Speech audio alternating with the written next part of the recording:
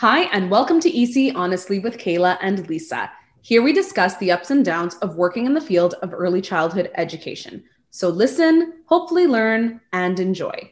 Before we begin, I would just like to acknowledge with gratitude that I am speaking to you from the unceded and traditional territory of the Coast Salish peoples here in Port Moody, which includes the Coquitlam, Tsleil-Waututh, Squamish, and Stolo peoples.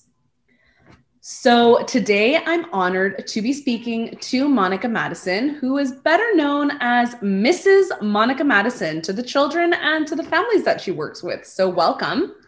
Thanks for having me. We have not worked together in what, like 5 years?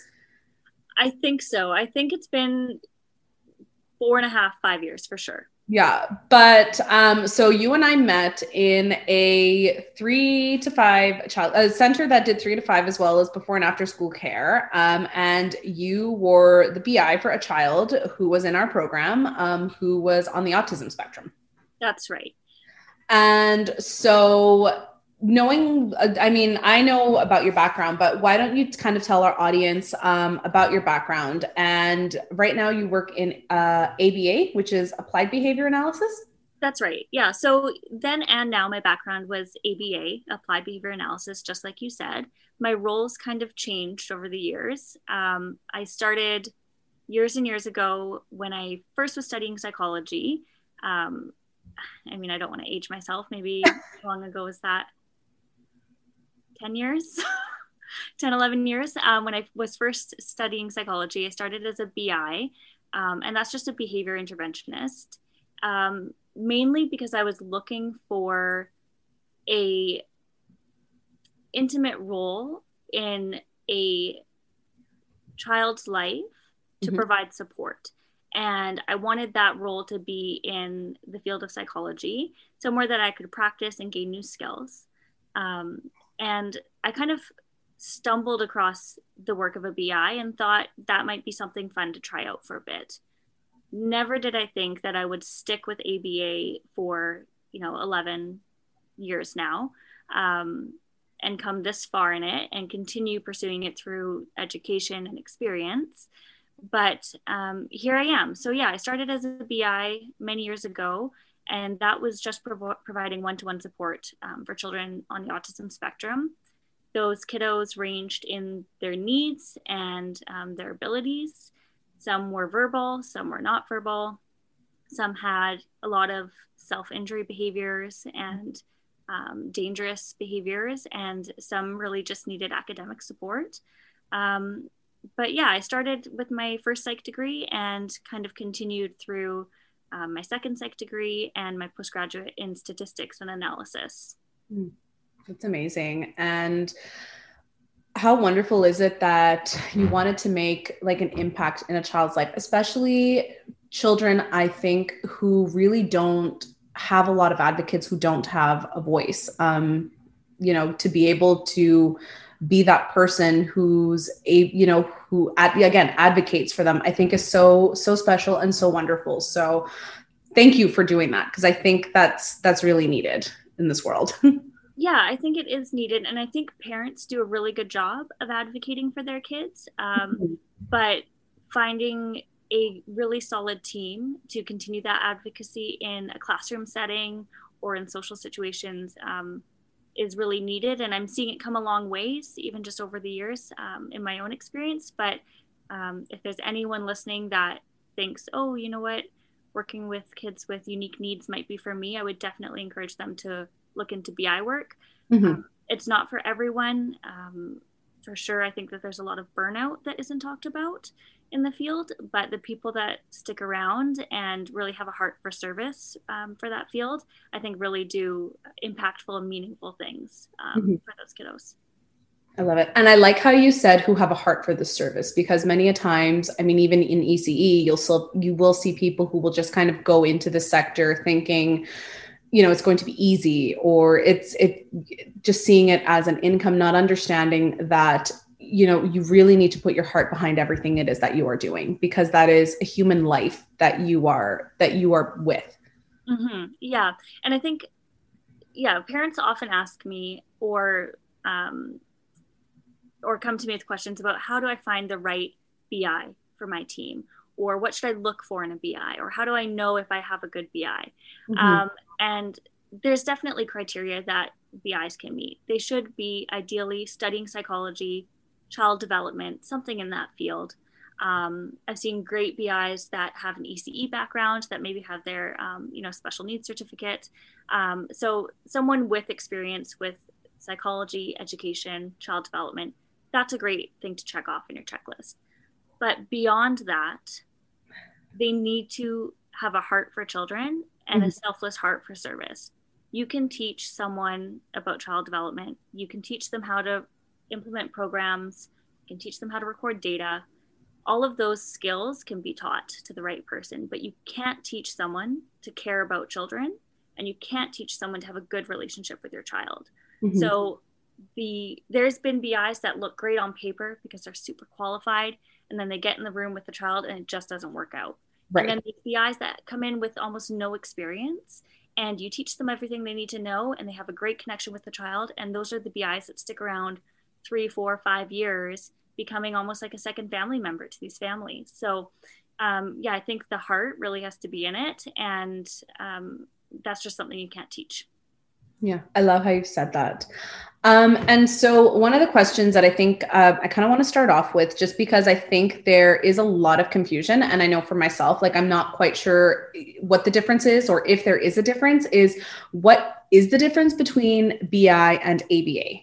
Because there are lots of like acronyms that get thrown out without really understanding what they mean or what they are. Right. Yeah. So like you said, there's a lot of terms that kind of get thrown around. And if you're in the field, it's like a second language to you, and you just absorb them and almost translate them in your head and continue on with the conversation. If you're a new parent on this journey, they can be really overwhelming. And if you're an educator helping support, maybe parallel to a child on this journey, they can also be overwhelming. And I would hate for someone to be resistant or overwhelmed to care for a child just because the language isn't there. So it's a great question to clear up. So ABA is the field. So that's applied behavior analysis. That's the model of therapy. And that's based on behaviorism, the principles of learning. So ABA is like this big umbrella. And then underneath it, we have different types of implementation. And those might be things like DTT, which is discrete trial training. That's a mode of offering programs. That's usually like a table program where we're teaching one skill and acquisition over and over and over again. And then there's also NET programs, which is natural environment teaching. And those are programs that are more, like social skills. And those happen outside of the table, in classroom environments, in different aspects of the home, in different aspects outside, playground, the grocery store, wherever, natural environments. It's not a contrived or fake environment. And then so that we have terms like that encompass the different ways that we can teach under this umbrella of ABA. And then we have the people that implement those programs. And one of those, like you mentioned, is a BI. So that's a behavior interventionist. And they are the people that are on your team providing this therapy and these programs to your kid. So the BI is the person, and the ABA is the method of learning. Okay, awesome. Thank you for clarifying that. And so with ABA and with working with BI, does a behavior interventionist work exclusively with children who are on the autism spectrum, or are they also able to work with children with other unique needs? Yeah, great question. So ABA is kind of tried and true. It's the gold standard of therapy for children on the autism spectrum, but it also is effective for children with, say, ADHD.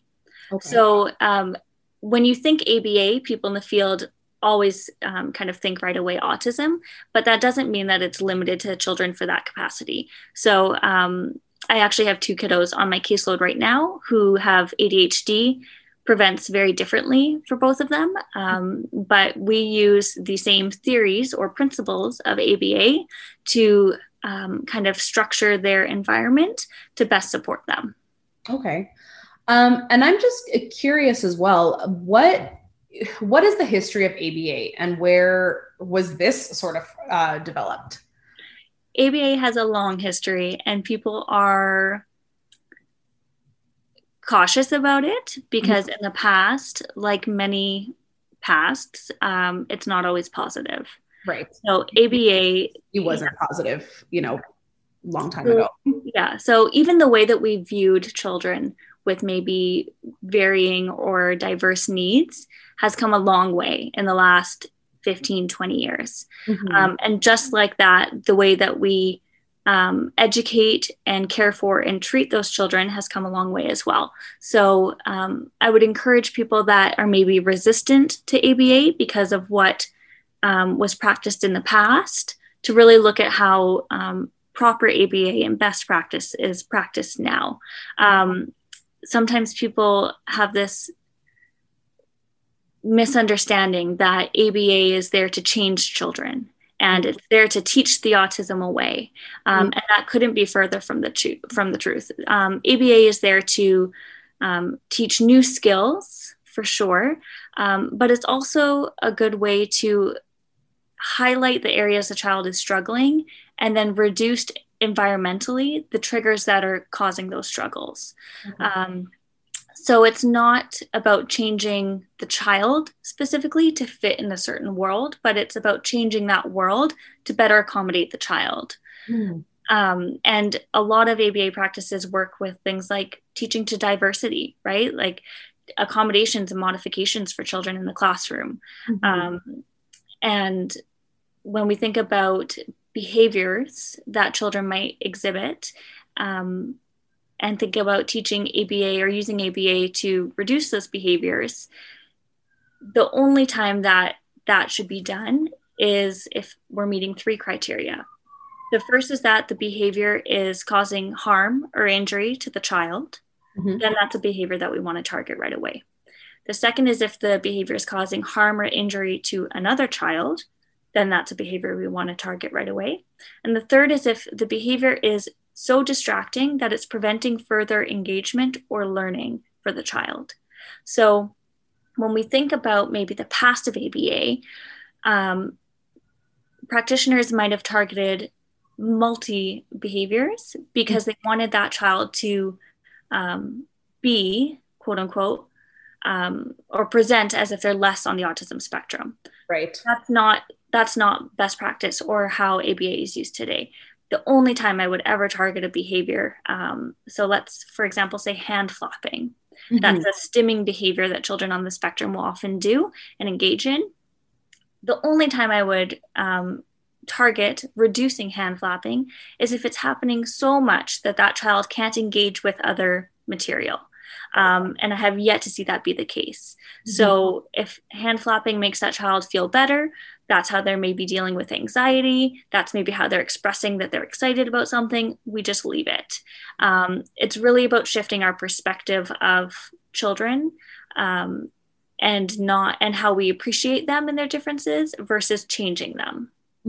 I absolutely love that. And I think that is very ever changing right now in a lot of aspects of society is how this world or the system that quote has been created has actually been a big disadvantage to a lot of people. And, slowly changing our societal lens to say that, it's our job to be, as inclusive as possible to all types of people and not view them as different or lesser than, especially a child. That's right. And I know that there's adults with autism that maybe they're even listening that really don't approve of ABA, or maybe they have negative experiences with ABA themselves. And that's fair. And those thoughts and concerns are valid. Yes. And my heart hurts for them that they experience something that maybe isn't what I'm practicing now. That's a shame. And I don't want to discredit those thoughts and feelings and concerns because they're valid too. But the practice used today is not the same. That's awesome. Thank you for saying that. And so many times you were saying BI and ABA is used in, let's say, like a classroom environment, right? Or a childcare environment. So if you are working in a childcare or school, then what really is your role amongst all the educators? Is there, are we able to say this is child A's special teacher, or do you try to work as a whole with that team so as not to, I guess, single out that child? Right. So I wish that there was a blanket statement. Yeah. It really depends on the center that you're at and the team. Right. So I have worked as part of teams where it's just me and I'm kind of on my own, and they're there and we're very parallel, but there's not a lot of engagement. Right. And then I've worked on teams like the team you and I worked on together, which floored me in the way that the team supported me and the way that I was able to support that child as a result. Mm-hmm. So in my opinion, the best practice is always going to be that the team is the team. We're there for all the children. And yes, I have a particular skill set that has been hired to work with one child, but that doesn't mean that other educators shouldn't engage with that child. And it doesn't mean that I shouldn't engage with other children. Right. I think that when we create this kind of us versus them environment where it's me and one child and then the other educators with everyone else, that does the child a major disservice. Mm-hmm. That really puts up a wall between them and their peers, and that really kind of closes them off from better peer interactions, building relationships, generalization, which is a really important skill for children with autism. So whenever educators can work together as part of a team, the better. So that would look like educators asking me, what can I do to support child A? Mm-hmm. Child A looks upset and I saw you did this. Can you tell me why? Asking questions, getting educated yourself, and then stepping in when the one-to-one support asks you to. That benefits everybody. It shows the other children that everybody's here for everybody. Mm-hmm. And it shows the child that is requiring extra support that all adults are there to support them. It helps them with that skill of generalization. And you asked about what do we tell other children? Yes. Mm-hmm. Again, that falls back to maybe the philosophy of the center. Right. And that also falls to the request or the preference of the family that mm-hmm. we're supporting. Because at the end of the day, meeting diagnostic criteria is a piece of medical information. Right. So it wouldn't be my opinion, or it wouldn't be based off of what I want to go share that information with a classroom of students or not, if the parents feel that they want that kept confidential or not. Right. I've seen the benefits of parents that are open and honor this diagnosis, and being able to answer questions of other children. Why does child A lay on the floor like that? Or mm-hmm. why does child A need so much help? Or why can't child A do this yet? I've seen the benefit of answering those questions for children and talking to children about autism and what that means. But at the end of the day, it wouldn't be my call on if that's allowed or not. That would be something that would have to come from the parents. Right. And it goes back to this relationship, how strong of a relationship, I guess, is that you have with those families. And then also understanding, I guess, those professional boundaries that while, you think this way, we still have to honor what that family wants for their child. That's right. And I think that, like you said, the relationship can play a big role in it. The child that you and I worked on a team together for, mm-hmm. I'm still part of their life. I'm still on his team. He's 9 now in a month. I can't believe he's 9. Yeah. And he's come a long way, and his family is great and wonderful. And we've always had a great relationship, but they also were always very open about it. So when we worked in that center together and children said, Monica, why doesn't child A do this? I was able to say, oh, he has autism and that makes it a hard thing for him to learn, but he's learning and I'm going to help him do it. Can you help him by doing X, Y, Z? Mm-hmm. And engaging children with honoring those questions, not shaming them for asking those questions, and not making it this kind of hush hush thing, you know. And I feel like, to be honest, parents do that way more than children. 100%. Right? Yes. And are just genuinely curious and they want to know what's going on. And then you tell them and they're like, okay, that's great. And they move on with their day. Parents are the ones that they want to keep things quiet and they think that that's being respectful, but it's really doing the child a disservice. It's interesting that you say that because I remember once when I was a child, my mom, I think I was like 3 or 4 years old. My mom and I were in North Vancouver in the Key. And I saw another child who was about my age in a wheelchair. And I had never, I had seen like adults and more specifically like senior citizens in a wheelchair, which I think as a child, is deemed as normal because you're kind of told, okay, well, they're older, maybe their legs don't work as well, because their legs are old. So they need help. Right. And you accept that as fine if that's what, that's what it is. But it's different when you see somebody who is more or less your age and, you're trying to piece the pieces together and be like, why don't their legs, why are their legs not working? Right. And so I remember being a wheelchair involves age. Yeah, exactly. Right. Exactly. That, that was the connection that I had made. And then I remember like very loudly asking, why is that child in a wheelchair? And like pointing and being like, why, like over there. Right. And my mom was so angry with me. Right. Because she was like, you're being rude. Stop it. Like, stop pointing that out. And I mean, I understand as an adult now, I understand why maybe there was the want to stop, making that a big deal because maybe you didn't want to make that child feel bad or whatever, but there was never an answer given as well. Right. Right. Yeah. And I think that's that whole idea of, we don't want to be rude. It really frames children's thinking to think that, well, this is something that's wrong. Yes. I shouldn't acknowledge this because it's something that's wrong or not okay, which could be further from the truth. We don't want them to, for example, see a child with autism maybe exhibiting some, stimming behavior and say, well, why is that child spinning? And us go, shh, like, don't talk about that. Because then in a way with our language, we're shaming that behavior as not being okay. We don't want to draw attention to it, which isn't the case. We just, depending on the child's age, that kiddo's brain is wired differently, and that makes them feel good, or they feel really overwhelmed. What can we do to help them? Yeah. And by trying to keep things hush hush, and I actually talked about this. The timing is weird of this conversation. I actually talked about this on my Instagram question and answer, I think last week.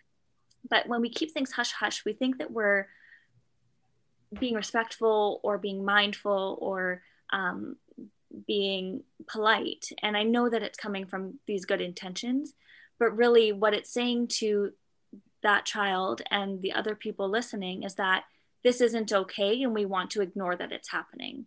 Right. Which is just doing that child a disservice. We want to honor who they are and talk about who they are and why they might do something different than we do, and that's okay. Yes, totally. And I like how you always, especially when we're talking about like in a classroom environment, how you bring that child into learning, how to engage with that peer. And it kind of brings me to my next question. I mean, the acknowledgement of that maybe child A will require a different approach with the other children in order for them to build a relationship. So I mean, I think you've answered that in saying like, how you can bring, almost dropped my teeth, how you can bring those children in, and again, answer their questions openly and honestly, and, make them part of being able, to be there for their friend, and that helps that other child be able to build those relationships. Definitely. Yeah. And I think that children just really need they just need a framework to go from. They just need an explanation why. They're curious, and that's fine. And I found in my own experience a lot of the time, if I just brought it back to when they were learning a new skill, how they had certain accommodations put in place. Yes. And, in ECE, we do the coat flip, right? Yes. So there's 3-year-olds, they're doing the coat flip, and then there's 5-year-olds not doing the coat flip. Yeah. And I like to bring things back to concrete examples like that. Yes. So he's still learning. So I'm going to help him to learn by doing these things or support him in this way. Mm-hmm. And just like you, when you were learning to put on your own coat, you used to do the coat flip. And that was something that we did to help support you in what you could do at that time. And now you don't need that support anymore. And so it's not that it's unfair or that you're missing out on something. You just don't need that support anymore. So we don't have it. Yeah. And I think that children, when you speak to them truthfully and in their own frame of understanding, they're just so accepting of all people. Yes, totally. And I think this is wonderful too, because I think we'll probably start seeing, even in my generation, I remember, being in high school and children, who did have unique needs were very marginalized, even in the way that they didn't tend to be a lot of part of the classroom, and they were just kind of with their support worker and they just kind of did their own thing. But there was never really a relationship built, with that child amongst, the other 25 plus children in the room. And even in high school, again, it was very much like all those children just kind of stayed on one side of the school or in one room of the school, but there was never, the idea of inclusivity. And I mean, I'm not that old, technically speaking, but the way in which education has evolved is light years ahead now. And even me seeing myself as an adult now, and the generations that I grew up with and people that I speak to, even in your language, it's still very, you're still very you marginalize a specific group of people, whereas now we're seeing children who are not being separated, who are just kind of being brought into this world that we are we're actively trying to make inclusive for everybody. And there's a lot more empathy in these newer generations than even in my generation. I think a big part of that is that our understanding of what's typical has changed so drastically. We used to think this is what a typical child looks like, and anything outside of that is not typical. And now I feel like in the field, the shift is going more to, well, what even is typical? Yes. It's a huge spectrum. Whether you meet criteria for a diagnosis or not, everybody has different areas of their life that they struggle in, and environments that they struggle in, different skills that they struggle in. Whether you meet, like I said, criteria or not for a diagnosis, I know myself, like noisy environments really get to me.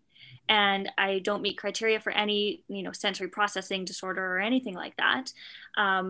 But if I've spent, like, let's say a day at the mall, I'm done. I'm maxed out when I get home. And so what is typical or normal, quote unquote, anyways? And I think that has really helped this kind of inclusive classroom to come along, because we acknowledge that it's not the majority of typical students and then the minority of a few atypical students. It's more like everybody's on a spectrum of this kind of neurodiversity, whether you meet diagnostic criteria or not. And we even see this when we think about, those quizzes where it's like, how do you learn best? Are you an auditory learner? Are you a visual learner? Or do you have to be hands-on? That is part of teaching to diversity. Yes. And if you look at a classroom of 25 students, it's not going to be 24 students that are all visual learners, and then you've got one that needs a special support worker. You're going to have 5 visual, 5 auditory, 5 people that need kinesthetic, hands-on learning, and then a few people that maybe meet criteria and need additional accommodations or modifications. Right. So I think that as our shift of what is typical has happened, this idea of what should a classroom look like has changed as well. It still is a long way to go, though. I find a lot of times, unfortunately, people view proximity as being inclusion, and it's really not. Right. Proximity being, the children are in the classroom all together, so we're an inclusive classroom. That's not the case. If you're not teaching to diversity, you're not being inclusive in your education. At that point, I think it would almost just be like, something to advertise, like, look how inclusive we are. We have children on the spectrum in our classroom. Sure. Or instead of, like there's pull-out programs, and those are valuable in certain ways, to remove children for special one-to-one teaching of maybe a particular concept or skill that can be valuable and beneficial in a certain way. But if our teaching in the classroom is teaching truly to diversity, meaning we're considering the needs of all our learners and we're making accommodations and modifications for all our learners, then the need for that pull-out program is really going to go down. Right. Love that. And I kind of want to come back because you're using the word typical quite often. So I know language has also been extremely evolutionary, not just when we're talking about, children with unique needs, but all, in general. So why and what has been the benefit of changing from, referring to not just children, but people in general as quote normal versus abnormal to instead saying, typical developing, if I'm not, I think is the term that you generally use, or neurotypical. And why is that vital to, to this? Right. So language is so important, and remind me after I want to say something about positive language to children. Okay. But how we speak to someone and how we speak about someone changes not only our own perception of that person, but also other people that are listening, their perception of that person. Right. And so has it ever happened to you when you hear something about someone and then the next time you see them, you really see that thing? Like if someone's like, oh, Kayla, Monica's always late. And then the next time I see you, I'm 2 minutes late. You're going to be like, oh, that Monica's always late. Yeah. Right.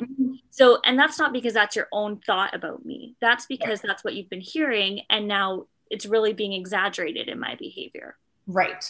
So language, how we speak about people, children as well, and how we speak to people and children changes our perception of them, and it changes other people's perception of them. So when we use words like abnormal, which has a negative connotation, or normal, which has a positive connotation, we are saying that this child is different and that's bad, and this child is the same and that's good.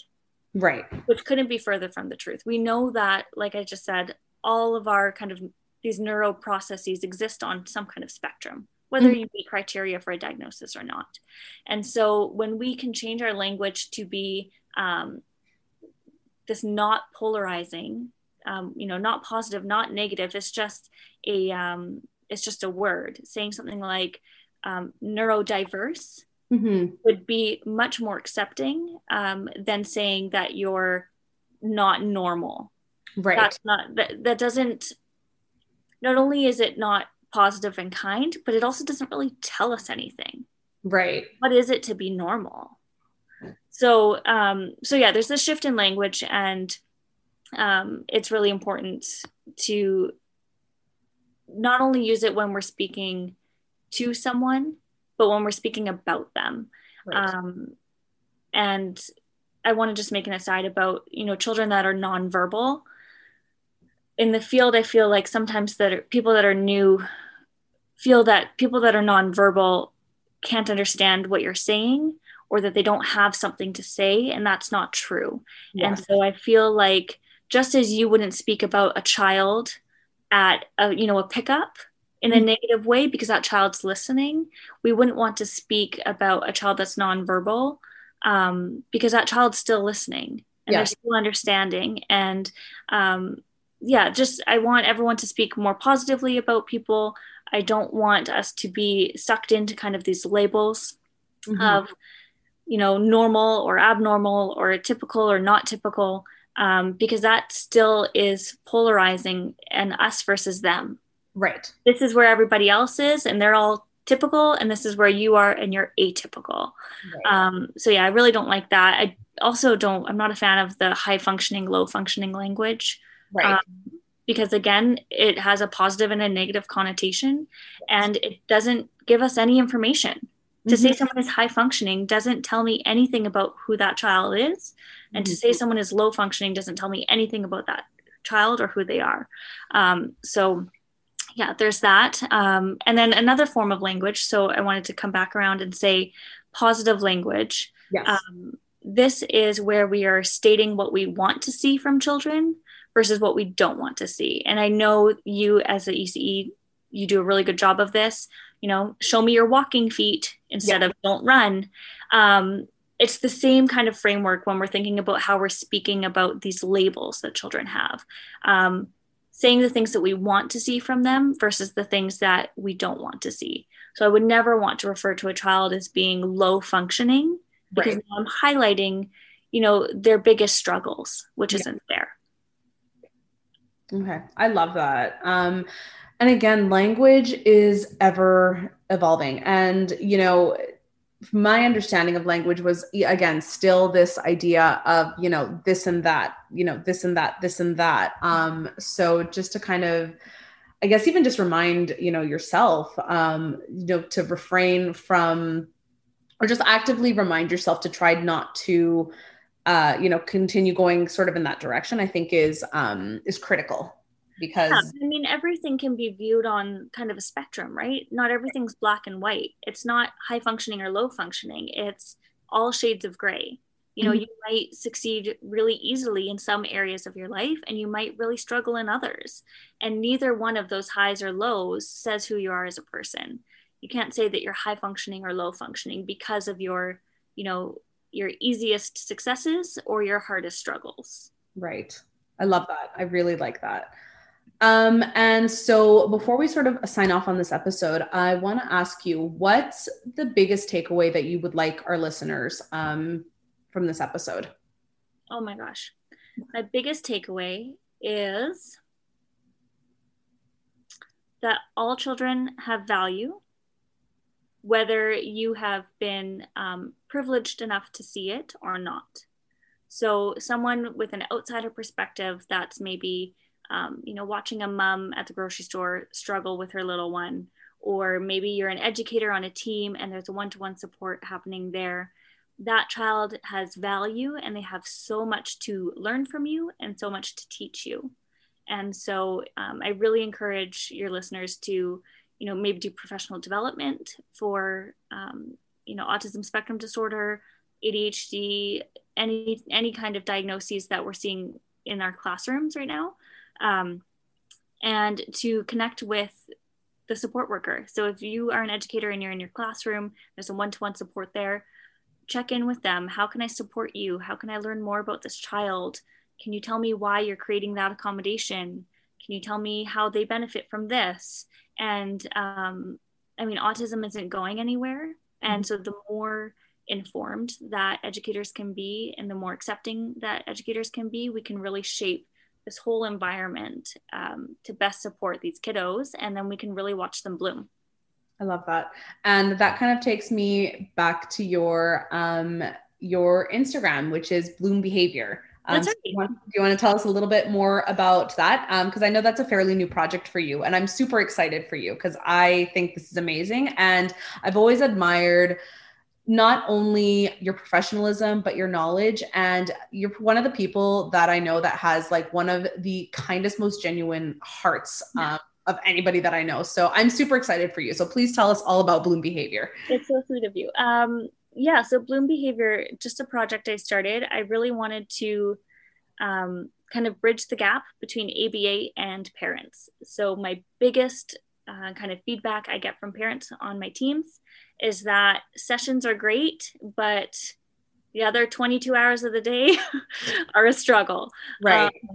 Or, sessions are great and we want to do more of them, but the funding just isn't there. Yeah. Right. And that's kind of across the board in BC. I can't speak for other provinces, but the BC funding, it's okay until age 6 and then it really drops down. So I wanted to find a way to empower parents to act almost like their child's BI in those natural environment teaching kind of models throughout the day, which would lead to happier kids, calmer parents, and kind of this generalization of across environments, across the therapy session to, your dinner time or your commute to school, and really teach them kind of the behind the scenes of what it means to be a BI, why we practice the way we practice, why that benefits their child, and how they can do it too. I love that. Awesome. And so we can always, are you planning to do workshops? Yes. Okay. You and Lisa keep calling me out. Well, I didn't mean to call you out, but I know you were kind of saying this is one of your plans.